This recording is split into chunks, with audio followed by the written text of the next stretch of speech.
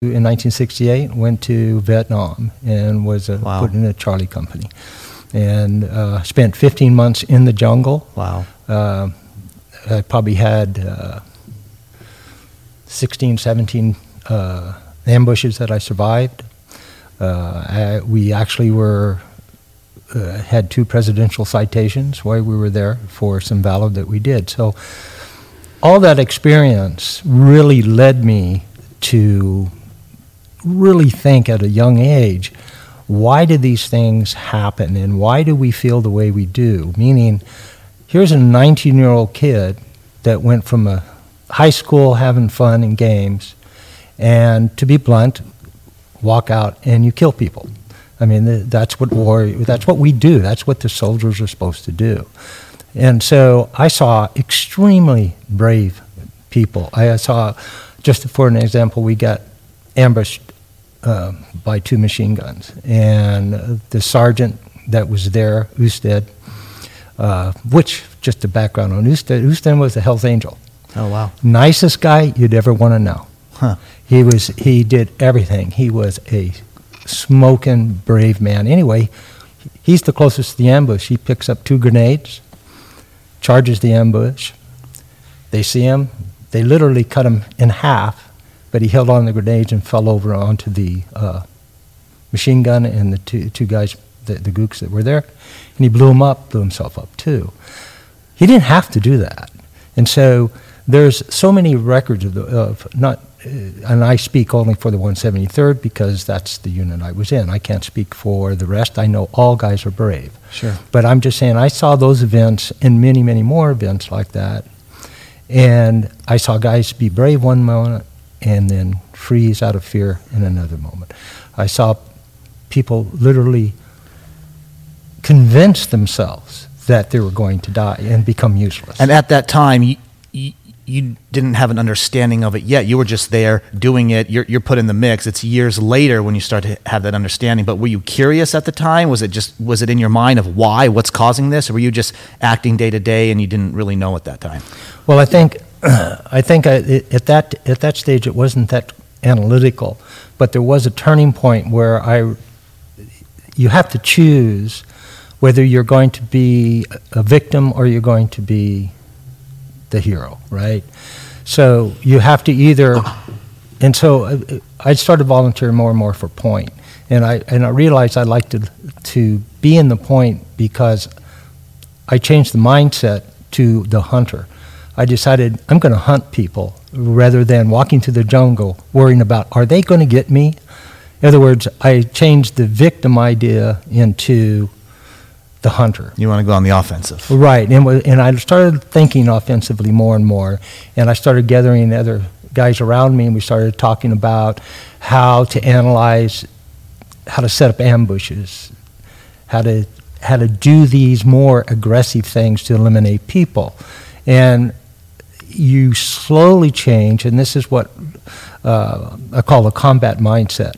Right? So the combat mindset, if a man goes through enough combat and is successful, he accepts the fact that death is imminent. So once you take that worry away from you, you become a hero in a way. In other words, you become brave stupid, I call it, right? Because what you're doing is you're saying, when that enemy comes up, I want to get him. You want to go after them. You don't have a problem killing them. You want to do it. It sounds a bit on the offside. How long were you in the jungle before you started really understanding that concept? Because it doesn't come day one. Well, it does if you have an event. So we were just talking before camera about the first time that I had to kill a man, right? So it was the first day in country. Wow. The first actual day in the field. I was told, hey, don't worry about it. We're walking down this little trail, right? And I mean, there's 68 of us. I mean, I'm in the middle of it. I'm a newbie. I'm the first day, right? I'm looking around at the trees going, wow, this is neat, the jungle, right? And we get ambushed. So when you get ambushed, and we're walking through the jungle, and you're about 20, 30 feet apart at this thing because you don't want to be close. So I get ambushed. I drop my rucksack. I get ready to move, I turn around, and this is something about how the mind works, and it triggered something really quick in me. So I went down and I got afraid. I got scared to shitless, to put it on a statement, right?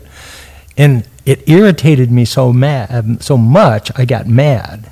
And I was looking around for advice. I'm looking like I've been trained. Look for someone to tell you what to do under this stress. Where's your sergeant? Well, there is none. So to the right of me, so this is 15 seconds, and everything's getting cut down because, you got nowhere to hide there. Those bullets go right through those little plants, right? Yeah. And so now I got this little crappy little rucksack that isn't going to stop nothing. And so I decided, screw it. I got to do something. And this is the part of the offensive mindset that later comes through years of study, through psychiatry and other stuff, to find out these trigger points. But at that point, just off to the side, I see this Kit Carson. That's an ex-NV that come down, and they help us go through the jungle. And they're very, very sharp guys. Anyway, he looks at me. I look at him.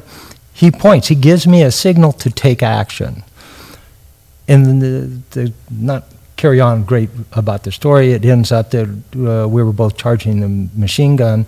It wasn't we were charging the machine gun directly. It was that the machine gun was pointing at our other guys, and we got around the back side of it. So we go running up, and about 15 feet from the machine gun, my gun jams. Tuh.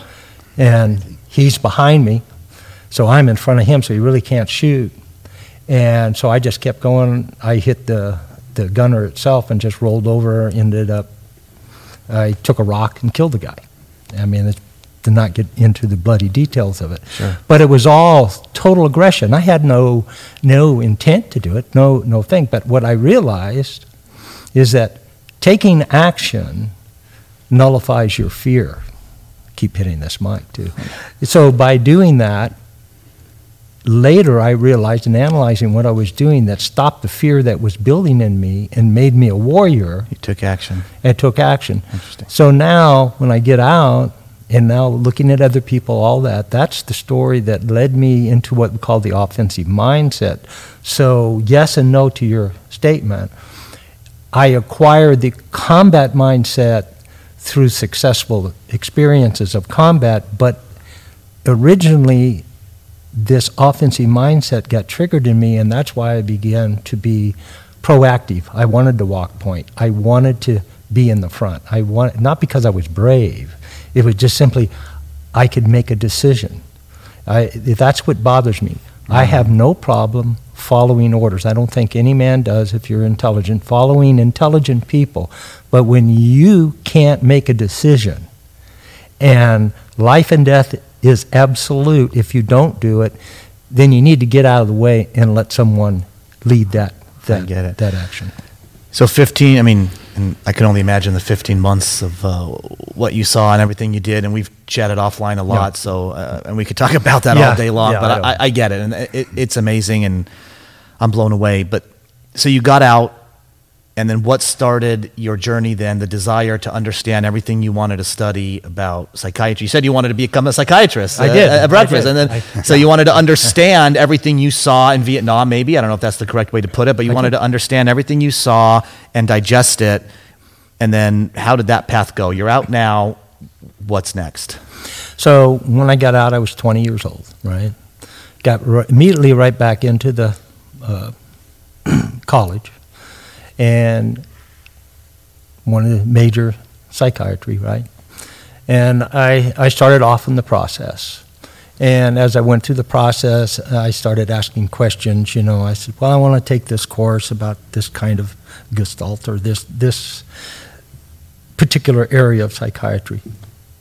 And I was looking for a place that wasn't so pseudo-intellectual. Meaning, I was, and that was my problem is, as I went through the reading the books and talking to the professors, all these professors, nobody had killed anybody. Nobody had to, it's easy to take a life. It's hard to live with it for the rest of your life. And I think that's what most warriors have to say.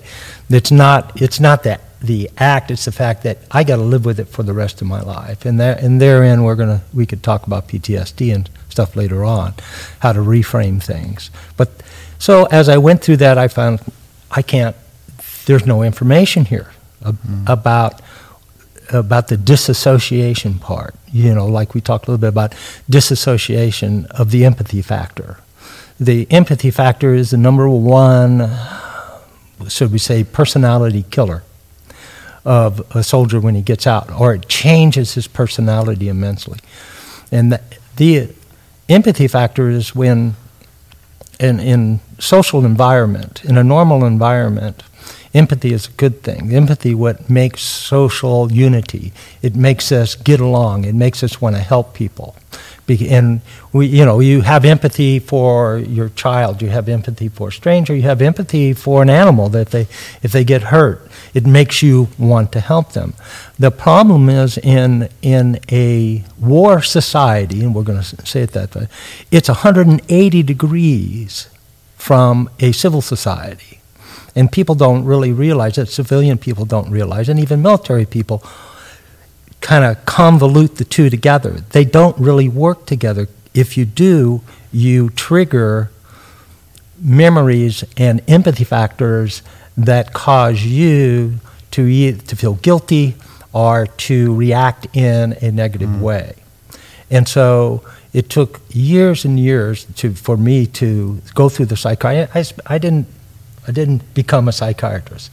I didn't get a degree in that because I was looking for those factors of how a person can control fear. It wasn't just the empathy, it was the fear base. Now, when I say fear, I'm not talking to us about the fact that, oh my God, the car's coming at me, I'm going to die. That's one stage of fear. But when I say fear, I'm talking about doubt, hesitations, questioning yourself. You get up in the morning and you say, I got to pay this bill. It's a simple thing. I got to pay this bill. Oh God, I don't know if I should pay that bill. That is a part of a fear factor of the unknown. So anything unknown to the human causes your chemistry to change. And so the idea is to actually then go into a study of parapsychology to understand what part of the brain, right? So if I want to control anything to do with my nervous system and pain and blood flow, right, you drop into what they call a theta state, which is about 4 cycles a second. Now, this is just science, right? And you can do the alpha state. So I was fortunate right out of the military. I got hooked up with some Russians that had studied, built the whole thing on parapsychology. This is before the science, it was accepted as a science. And so I got into the real scientific side of it, not the fluffery side of what you see today, new age environment stuff.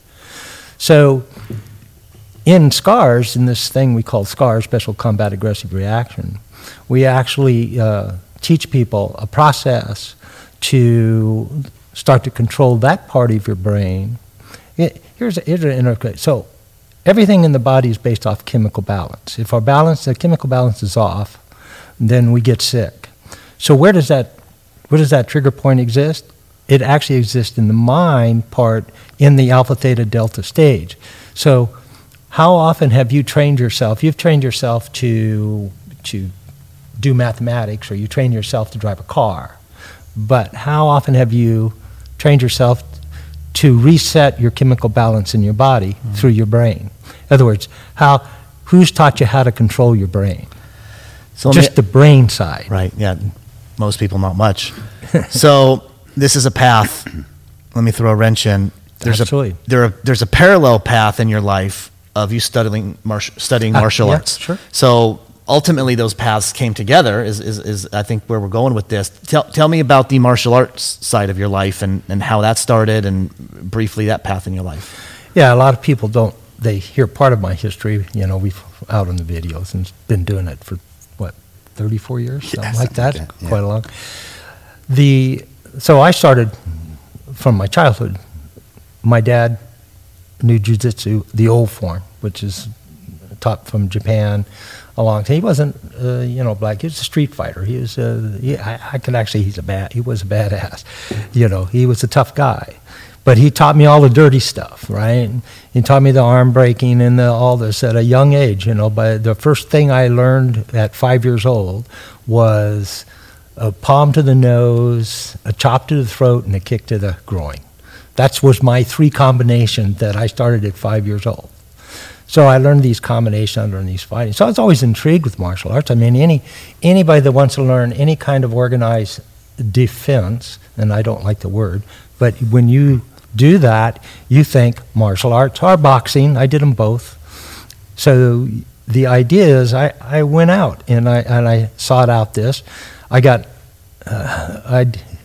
grew up, I was the only white kid in school, let's put it that way, for 2 years. I have no prejudice. People, I look at people, I say, the only prejudice I got, I won't get into it. My prejudice is red. That's the color of the blood of Jesus Christ. And if you don't like them, tough. I don't care. I'm not here to sell you on it. But that's my prejudice. But I don't care about the color of your skin or the nature of you. All men and all humans are created equal. Now, how their brain works and how their personalities develop, that's what I was interested in. Right. So when it gets to the martial arts, I did the martial arts. And then I got out and I said, okay, I've unfortunately had to kill people with my hands. So why would I need to go to the martial arts, right? I mean, I already proved to myself I'm a quote badass. Well, I never thought I was a badass. Trust me, I'm not a big man. I'm not built to be a fighter, right? So I looked at that and I said, I'm going to go out and try to find the best in the world. I got to refine myself. Martial arts. And why? You're talking about it, but what was that kind of more of a hobby, or were you already at that stage trying to marry the two worlds that you lived in, from the psychology and the study of the human aspect and martial arts, or was one more of a hobby? Well, it grew. They kind of grew together. I did it right out of the military. Kind of went back to some people I knew. Gotcha. And then, I went to different forms. They call them styles, and then I started analyzing it. And then by studying more advanced physics and geometry in college, I realized, look, this doesn't make any sense. You got people that go to the martial arts world and they say, I'm going to learn this style. And they learn this style and then they get another style and another style. And they're always looking for that ultimate system. So after analyzing both the soft and the hard, the Chinese, the Japanese, the Korean, the Hawaiian, the Filipino, which I actually like the Filipino stuff too, and Okinawan, and all these different styles, I looked at all this different aspect and I said, okay, where's the science? I'm not going to spend 20 years saying, ooh, I'm a master, and then find out that some guy with a knife or a gun can take me out because I wasn't trained. My art doesn't handle that. So that's where the marrying came in of geometry, human movement. So I found a process that I coined as Peterson's dominant process systems. That's about 35,000 hours of research I did from 1968 up to about 1987. And after that, I said, that's it. This is the science of human movement. The science of how humans can take their body and do anything with it that they need to. They can handle a gun, knife, club, multiple fights. And then I took it to the government. In that, that's how I basically got invited to go talk to a group of Navy SEALs. And after I've already refined the science, refined the thing, and so I needed to prove this stuff. I needed two things. I needed to get, since I didn't get a psych degree, I couldn't go to the military and say, look, I want to sell you on a process of totally eradicating fear from the human mind. And let me stop you right there, because you keep going. You said science 30 seconds ago. Yeah. So from a high level, maybe the top three: science of the human body, because we talked a lot about that. The science of eradicating fear in your system. Right. All the science around, am I on the right track? Right. Okay. Yeah, everything has, for instance, when a person moves, there's a set of triangles that develop in the bone structure of the body, and there's a thing called the tendon lock. And when you, every joint creates a triangle, and there's a certain specific absolute triangle that it's pretty phenomenal how the body is made. It becomes extremely strong. So if you don't know these triangle locks and you don't know these certain things, then you are taught lessons. That's what martial arts is. And then you go out and try to apply them, and guess what happens? They fail. So how was the reception when you took this to the military? Well, it was when I walked in the door, it was an interesting reception. So the first guy I met was Lieutenant Commander Erskine, and he's a decorated Navy SEAL. And sorry to interrupt. Yeah. Where in the time frame is this? What year is this around now?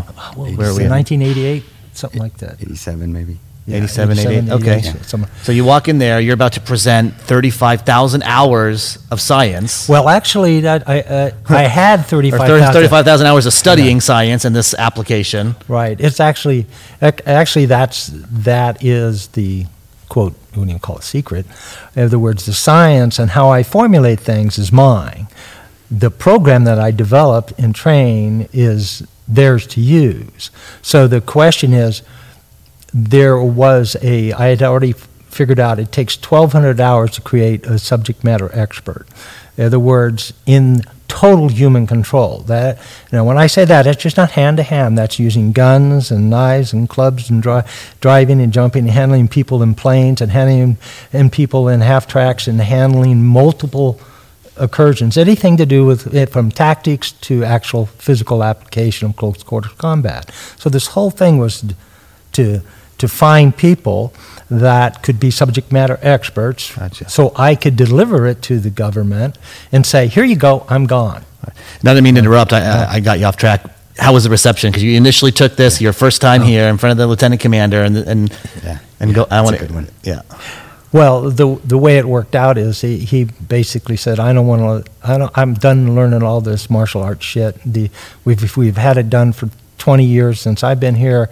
He says, I've heard about it. There are people trying it. And I didn't even put my hand out yet. And so I said, good. I'm not here to teach them martial arts shit. I'm here to teach you pure combat, lethal combat application. And he kind of looked at me and says, okay, show me. And I said, all right, get a knife. So we got a K-bar. I said, stick it in my throat, hold it to my throat, and I'm going to show you that it's impossible for you to stab me. Well, now the big eyes go green, and now I said, get a medic. I mean, the worst you're going to do is what? Cut me, right? It's a tongue shot. It's not going to kill me. So, okay, fine. I mean, these guys are hard chargers. Right. I mean, this is behind the door. This isn't out in the public. I mean, this is an interview. You got to look at it this way. They're not going to, in the stage that I was being offered, they're not going to say, oh, let's just let the guy try it out and train, 1,000 guys and then find out it's crap, right? So anyway, I said, here you go, stick it in there. And so I showed him this move. And he went to do it, and it didn't work. He didn't. So he gets even angry. So 5 times I let him stick the knife in my throat, and 5 times I pushed him away, and he goes, what are you doing? And I said, so now I'm going to show you the science. So this whole thing is about the geometry of human movement in vectors.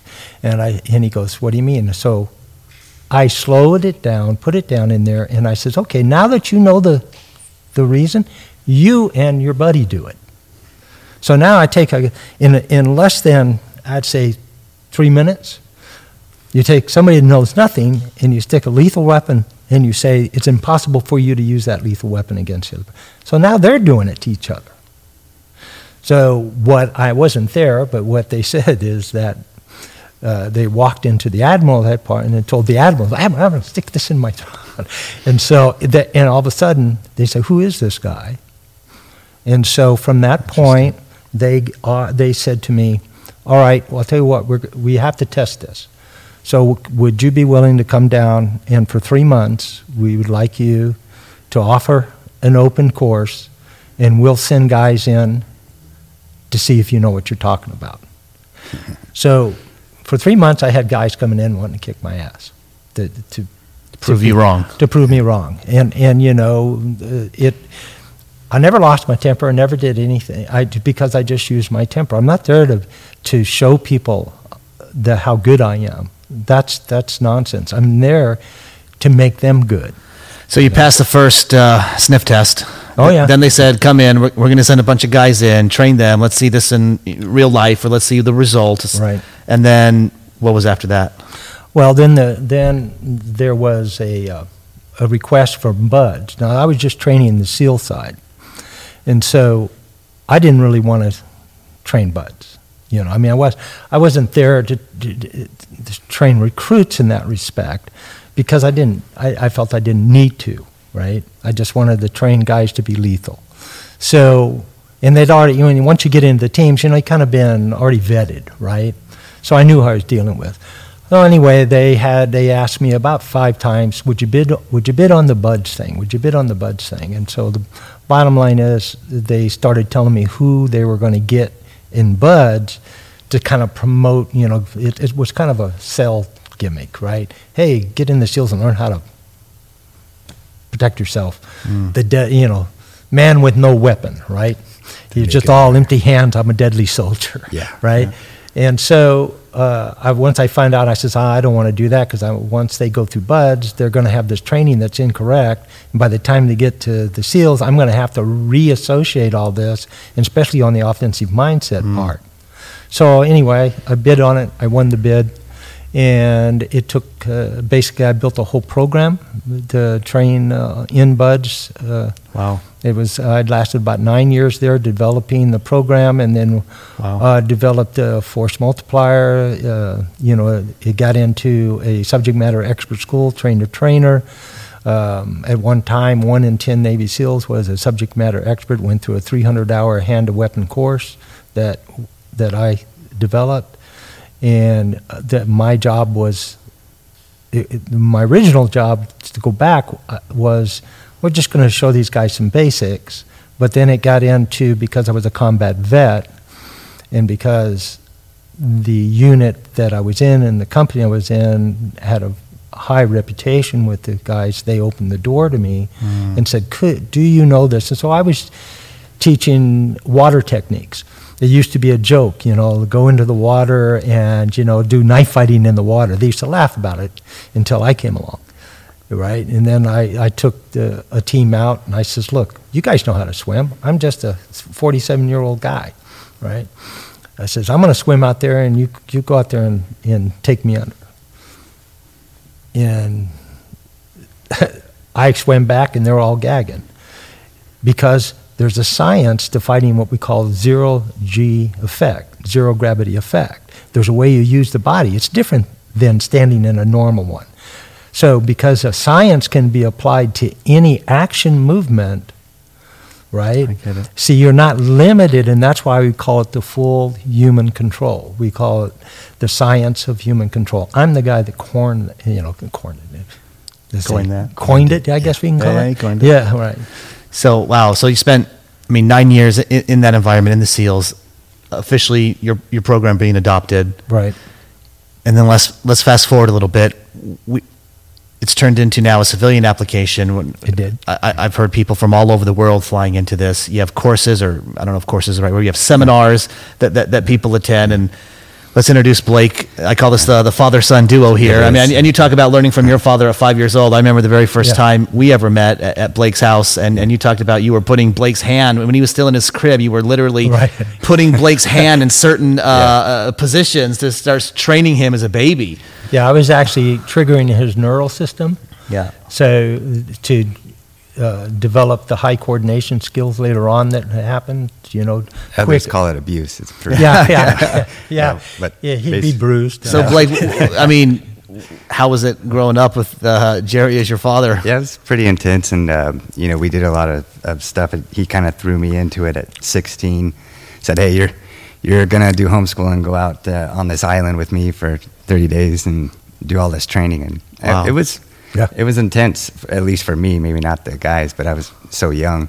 And then from there, we just kind of grew it in the mid to late 90s. You know, we did a video series and created all these seminars and stuff that we actually gave the civilian world a chance to come and train and actually learn and hear from him, like, about reality of, you know, a lot of people see the movies and they're like, oh, this is how it's supposed to go down. But how do you take this science and make it applicable to not just fighting, but your entire life, and how you can utilize the training to realize maybe I'm making these decisions out of fear or defense versus the positive or the proactive side of things. So now that's kind of where we've gone with it. You know, we're still developing, you know, hand to weapon training programs and various, like, you know, stuff that fill in the gaps for everybody.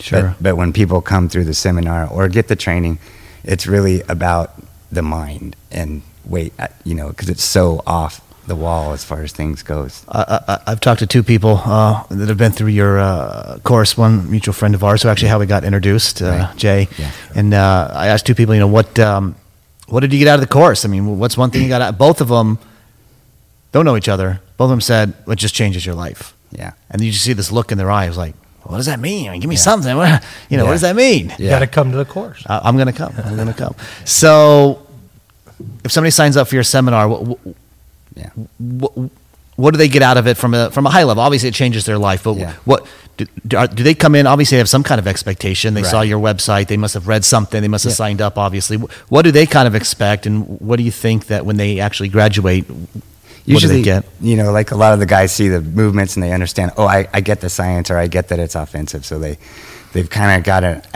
idea that what they're going to learn and an aspect of what they're going to come out with. But the reality is once you get in there and you're, you know, being taught by both of us, we really show you, like, how to control your mind and how your mind controls your brain. And, like, right now when I'm talking, you're saying, God, this guy's crazy in your head, or I should, you know, my shoes are too tight. But so those are the kind of things all that the go above. Yeah. So these are all things that people don't realize they're saying that is creating a negative impact on their life and their actions. And so we break that down in the camp, you know, with all sorts of things, like, you know, 30 guys, the whole camp smashes you against the wall, and you got to figure out how to walk out of it. So And you're doing that in the course. I mean, you're getting smashed. Yeah, and then Yeah, it's not a and game. it's science. You're getting thrown and. But it's science, and so, like, you say, look, all you have to do is put your hand out this way and do that, and you'll walk right through the whole crowd. Interesting. And so, but fear kicks in those types of situations in the real world, and you realize, oh man, I feel the 3,000 pounds of body weight. I can't move, you know, and chaos sets in the mind. And so we're putting you in that environment without getting hurt, and then showing you, hey, you're just lying to yourself, because you can get out of it, you know. And so, Are there levels of this? Yeah. What does that mean? Well, I'll Yeah, go inject ahead. on a level thing here. One of the misnomers of science, and it's going on the old Thomas Dewey theory of advanced education, right? Repetitive learning skills. So that's a misnomer. I use a thing called gestalting. The human mind can assimilate over 800 words a second and know all of it. Think about that for a second. For a second, you just had a. So why is it that it takes so long for people to learn things? Because you're being inputted incorrectly. So I'm the only guy that's ever do it. I take the thing called gestalting, which is an old German psychiatrist, right? And basically, I kind of modify it a little bit. And what I do is I saturate your mind. We give you lesson after lesson, information after information. We don't want you to memorize. That's what we say, right? Don't memorize anything that we're going to teach you. That's not necessary. What you want to do is learn the science. It's like everybody can count to 1,000,000, but nobody ever does it. Why is that? Because it takes too long, but you know how. Why do you know how? Because you follow a certain science. So the idea is to take the complication or the lie that somehow humans are so complicated, you should fear all the things that they should do because you can never predict what another man's going to do. Well, the truth of the matter is there is a constant. It's a science, and it's something we keep off the side, but there's a science, there's a constant that we look at. As scientists, we look at the human in a state of movement, whatever they're doing. It doesn't matter what you're doing, whether it's in business or not. There's a certain science of how you're going to think and what's your process. And it's constant. It doesn't ever change. You change, right? They change. We get all these different, quote, personalities, but underlining that, where it all counts, is this constant that exists that makes us the most powerful creature that ever walked the face of the earth. But because we don't teach people how to access it early in life, we get guys that come to us at, 40, 30, 50, even, 70? 60, 70. Right? We actually had a guy, 80 years old, come in and told me he was an old farmer out of hard leather guy. He was 80, he said he was 65. Well, he looked like it. He did.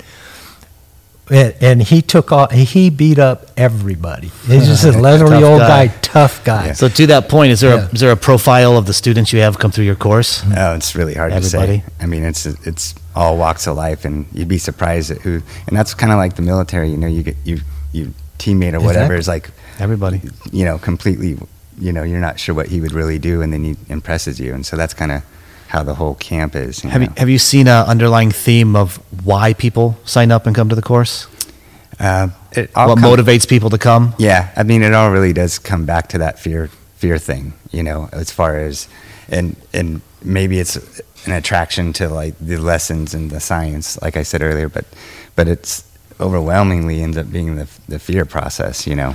So what do the next 1 or 2 years look like for you, Blake, and the course? You just charging ahead, keep putting on these seminars? Keep moving forward and maybe developing some new stuff to help with just focus on that fear elimination. We actually started, if I can interject, about, what is it, 2004. Wasn't it 2004 when we did the order? Yeah.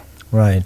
So prior to the order, we were putting on seminars. You know, we'd put out a seminar to civilian world and say, look, we'll offer you, you want to learn like the Navy SEALs learn. You know, so what's the difference between what we teach the military and what we teach civilians?